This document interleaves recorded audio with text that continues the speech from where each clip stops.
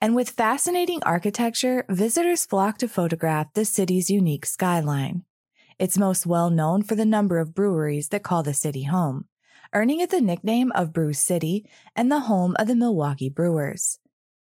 And in 1990, it's where 27-year-old Steve Lohman was working at the Wisconsin Conservation Corps as a supervisor. The Conservation Corps was a volunteer work program that provided free job training and then attempted to place the unemployed into jobs. Steve Lohman had recently moved into a supervisor role after another supervisor, Edward Patz, was fired.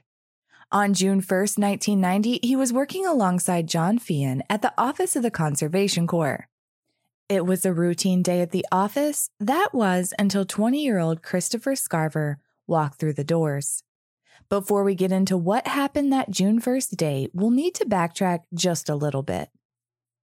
According to Deseret News, Christopher Scarver had completed job training at the Wisconsin Conservation Corps work program after he failed to complete high school. He had trained under the previous supervisor, Edward Patz, in the carpentry program. According to Scarver, Patz had led him to believe that after he completed that program, he would be employed full-time as a carpenter. But Patz was fired before that plan came to fruition. With Patz gone, Scarver directed all of his anger towards site manager John Feehan. Roughly 6 months passed, and Christopher Scarver's life continued to unravel. He didn't get the job, and the pressure was turned up a few notches when he found out his girlfriend was pregnant. He had been living with his mother, but she had recently kicked him out. Under the pressure, he began to use alcohol and drugs more heavily. On June 1, 1990, he went down to the Conservation Corps Center to confront the man he felt had done him wrong, armed with a loaded handgun and a butcher knife. Steve Lohman and John Feehan were at the center working when Scarver burst through the door demanding money. According to the New York Times, Scarver ordered Steve Lohman to lay face down on the floor at gunpoint as he demanded money from John Feehan. Mr. Feehan opened up his wallet and showed him everything he had, which amounted to $15. At that point, Scarver shot Steve Lohman in the head as he lay defenseless on the ground. He said, "Now do you think I'm kidding? I need more money." Steve Lohman was killed instantly, but that didn't stop Scarver. "This is still not enough," he told Feehan as he shot Steve Lohman 2 more times and demanded a check in the amount of $3,000 and all of Feehan's credit cards. Feehan handed over the cards and started to write the check out to Scarver, and as he did, Scarver shot Steve Lohman in the head again. After writing the check, John Feehan was able to make a run for it out of the office and into the street. And as he did, Scarver fired a shot at him, but thankfully missed. Christopher Scarver took off with the $15, the check, and credit cards in his hand. Of course, 911 was called and officers responded. 27-year-old Steve Lohman was pronounced dead at the scene, and John Feehan was shaken up but physically unharmed. Officers apprehended 20-year-old Christopher Scarver a few hours later as he sat out on the stoop of his girlfriend's apartment building. Stashed in his pockets, police found the check, the credit cards, and the murder weapon, a .25 caliber semi-automatic pistol. As he was arrested, he told the officers he had planned to turn himself in because he knew he had done wrong. Christopher Scarver was charged in Steve Lohman's murder and entered a plea of not guilty by reason of insanity. If you're confused how we went from Scarver telling officers at the scene that he knew he had done wrong to entering a plea of criminal insanity, which according to Cornell law is literally defined as a mental defect or disease that makes it impossible for a defendant to understand their actions are wrong, welcome to the club. At trial, jurors were walked through the events of June 1, 1990, none of which the defense really challenged due to the physical evidence and the fact that it could be countered by survivor John Feehan. The real battle came down to Scarver's mental capacity to be held accountable for the crime. According to Deseret News, a court-appointed psychiatrist that examined Scarver testified that Christopher Scarver had told him that a month after being fired from his job, he started hearing voices. Scarver told the psychiatrist of the voices, quote, "They were of men and women, high-pitched voices. The reason I did it is because the voices told me that he had done me wrong, that I will receive no harm, and that I will still be the Son of God. I'm the chosen one." And further, Scarver told him that he believed he was the Son of God because his name was Chris, his mother's name was Mary, and he worked as a carpenter. But that wasn't the only story Scarver told. In another interview, he claimed he killed Steve Lohman because he was angry and wanted his job back. At that time, he made no mention of the voices or being the Son of God. And according to the Telegraph Forum, that wasn't even the last story. A psychologist at the state mental institution had examined Scarver during pretrial proceedings to determine his mental competency. The psychologist wrote in his report that, quote, "Scarver has framed his legal situation as being about his racial heritage to the exclusion of what he is charged with," meaning that Scarver believed he had not gotten the job due to racial discrimination. And this caused a deep rage because throughout his life, he felt that he had been discriminated against by white people, and not getting hired at the Conservation Corps was just another example of that. The psychologist further noted that Scarver had shown hostility toward white staff members and viewed African American staff working at the facility as, quote, traitors. Experts for the prosecution testified that while Scarver appeared to suffer from mental health issues, they likely had been brought on by heavy substance abuse, and further, his issues didn't rise to the level of criminal insanity. Of course, the defense argued that they did. But the jury rejected Christopher Scarver's insanity plea, and on March 24, 1992, he was convicted of murdering Steve Lohman. Members of the jury would later speak to the Milwaukee Journal and state that they were swayed to convict Scarver by the testimony of the psychiatrist, stating that Christopher Scarver's delusions and the voices were likely brought on by his heavy use of drugs and alcohol, and they believed he had the mental capacity to know right from wrong. Scarver was later sentenced to life in prison plus 20 years with the possibility of parole after serving roughly 50 years.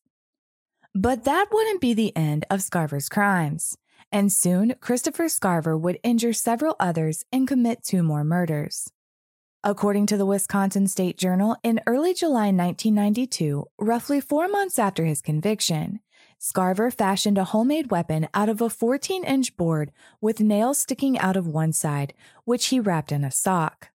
While in the dining room of Dodge Correctional Institution, out of nowhere, Scarver whipped out the board and attacked several correctional officers. According to court documents, Scarver struck 5 officers in the head with a makeshift weapon. All 5 suffered multiple cuts and bruises, and 1 officer had a sprained knee. They were transported to the hospital for treatment. Shortly after this incident, Scarver was sent to Columbia Correctional Institution in Portage, Wisconsin. This was the first of many transfers for Christopher Scarver. According to court documents, in December of 1992, Scarver set himself on fire inside of his cell. He was taken to a nearby hospital, treated for burns, and made a full recovery. But it wasn't Scarver's last attempt at self-harm. In May of 1993, he cut his own wrist with a razor blade. He was found in his cell in a puddle of blood. In 2 other instances, Scarver hid medication that he was prescribed daily until he had enough of the medication to overdose. Scarver was transferred from Columbia Correctional to the Wisconsin Resource Center, which is a prison in Oshkosh, Wisconsin, that specializes in mental health services for state prisoners. At the Wisconsin Resource Center, officers discovered that Scarver had allegedly devised a detailed plan to rape a female staff member and then escape with hostages by driving a garbage truck through a fence. Because of this, he was returned to Columbia Correctional Institution, which was a maximum security prison, or Supermax as they are commonly known. It was at this facility on November 28, 1994, that Christopher Scarver attacked 2 fellow inmates after they were left unsupervised for 20 minutes to clean the prison's recreation area. According to Deseret News, Scarver concealed a 20-inch, 5-pound steel bar from a sit-up machine in his pants leg while the other prisoners cleaned. He found one inmate alone cleaning a bathroom in the gym. He proceeded to bash his head in, striking him twice with the steel bar. That inmate was serial killer Jeffrey Dahmer. He then went to a nearby shower room and attacked another inmate, beating him in the head with the bar as well. That inmate was convicted killer Jesse Anderson.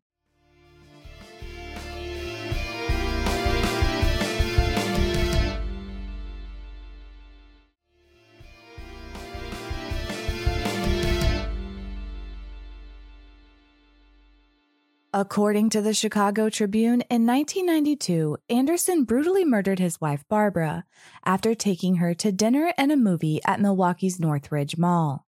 Anderson stabbed Barbara 21 times in the face and head in the mall parking lot. He then turned the knife on himself and superficially stabbed his own chest 4 times.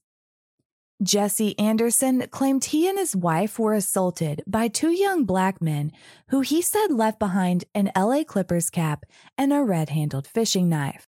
Of course, there was zero truth to this claim. Barbara clung to life at a nearby hospital but died from her injuries 2 days later.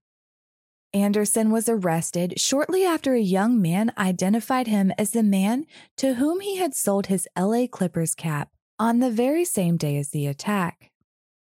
And further, a store clerk identified Anderson as the customer who had recently purchased a red-handled fishing knife just like the one found at the scene. A red-handled fishing knife that was only sold at one store in Milwaukee. Anderson was later convicted of his wife's murder and sentenced to life in prison. Back to Christopher Scarver. After the attacks, he returned the bar to the gym and went back to his cell. When an officer asked him why he was back at his cell early, he replied, "God told me to do it. You will hear about it on the 6 o'clock news. Jesse Anderson and Jeffrey Dahmer are dead." Scarver initially pled not guilty by reason of insanity yet again. According to the Associated Press, in May of 1995, Scarver changed his not guilty plea to no contest in exchange for a transfer from state prison to federal custody to serve out his now 3 life sentences. Throughout the years, Christopher Scarver's account of why he killed Dahmer and Anderson have changed. Initially, he said God told him to do it. At another point, he claimed he was provoked after one of the 2 poked him in the back while he was refilling a mop bucket. Scarver said he didn't know which of the 2 had done it, so he killed them both. According to the Huffington Post, in 2012, Christopher Scarver and his rep. Yes, this convicted killer had a rep. Anyhow, Scarver's rep reached out to multiple big-name publishers on his behalf and shopped a tell-all book deal, claiming Scarver would reveal all the details surrounding the Dahmer killing, including Dahmer's last words and why he had really killed the 2 inmates. However, Scarver never secured that deal. And as far as Dahmer's last words went, Scarver initially reported that Dahmer had no last words. Again, the story took on a new life and narrative in 2015 when Scarver sat down for an interview with the New York Post. He repeated the story about the mop bucket, stating, "I turned around and Dahmer and Jesse were kind of laughing under their breath. I looked right into their eyes, and I couldn't tell which had done it." This enraged him. Not to mention the fact that he already hated Jeffrey Dahmer and Jesse Anderson. I mean, I think we all hate Dahmer and likely for the same reasons. But why did Christopher Scarver detest Jesse Anderson? Scarver claimed that Jesse Anderson had defaced a painting of Martin Luther King in the prison's art room by placing a red dot of paint to appear as a bloodstain, seemingly mocking the assassination of an American icon. For the love of all that is holy, can we please leave the great Reverend out of this one? The fact that Anderson defaced a painting of MLK and had initially blamed two African American males for his crime, coupled with the fact that Jeffrey Dahmer targeted minorities, and some of Scarver's previous statements about being discriminated against, caused many to speculate that the killing of the two inmates was racially motivated. But as Scarver further detailed the killings in that New York Post interview, that doesn't seem to be the case. After describing the alleged incident with Anderson and the painting, Scarver went on to detail the events leading up to the killings. Scarver recalled that while he had never personally interacted with Jeffrey Dahmer prior to November 28th, he had kept a newspaper article detailing Dahmer's crimes in his pocket. Scarver said he had watched Jeffrey Dahmer from afar and claimed that Dahmer taunted other prisoners and even prison staff, joking about cannibalism, going so far as to make severed limbs out of prison food and drizzling ketchup on the food to appear as blood. Scarver stated, "He crossed the line with some people, prisoners, prison staff. Some people who are in prison are repentant, but he was not one of them." Scarver went on to say that on November 28th, he was pushed over the edge when one of the two poked him in the back. As his rage built, he confronted Dahmer with a newspaper clipping he had been carrying. He said, "I asked him if he did those things because I was fiercely disgusted. He was shocked. Yes, he was. He started looking for the door pretty quickly. I blocked him." He further stated, "He ended up dead. I put his head down." Scarver then tracked Anderson down in the locker room. He said of the attack, "Pretty much the same thing happened. He got his head put out." And further, he believed it was no accident that he ended up alone with Dahmer, since prison officials knew he hated the serial killer and they wanted him dead. Prison officials disputed the claim that Dahmer was intentionally left alone with Scarver in order for him to be killed. However, Scarver's attack wasn't the first attempt by an inmate on Dahmer's life. According to the Orlando Sentinel, he had been attacked 4 months prior by another inmate at a church service. The inmate attempted to slit the serial killer's throat, but the shank he had made fell apart, and Jeffrey Dahmer was only slightly injured. According to TMJ News 4, weeks after the first attack, another inmate had come forward and warned prison officials that Christopher Scarver was planning an attack on Jeffrey Dahmer. The inmate stated to officials, "That old boy Dahmer is gonna get it again." But as we all know, that tip was ignored. The 3 inmates were left unsupervised to clean the rec room, and the rest is history. After the interview with the New York Post, Scarver again shopped a book deal, but when he failed to secure one, he began self-publishing his own books of poetry. In 2001, he and other inmates filed a class action lawsuit claiming their mental health was not being adequately addressed.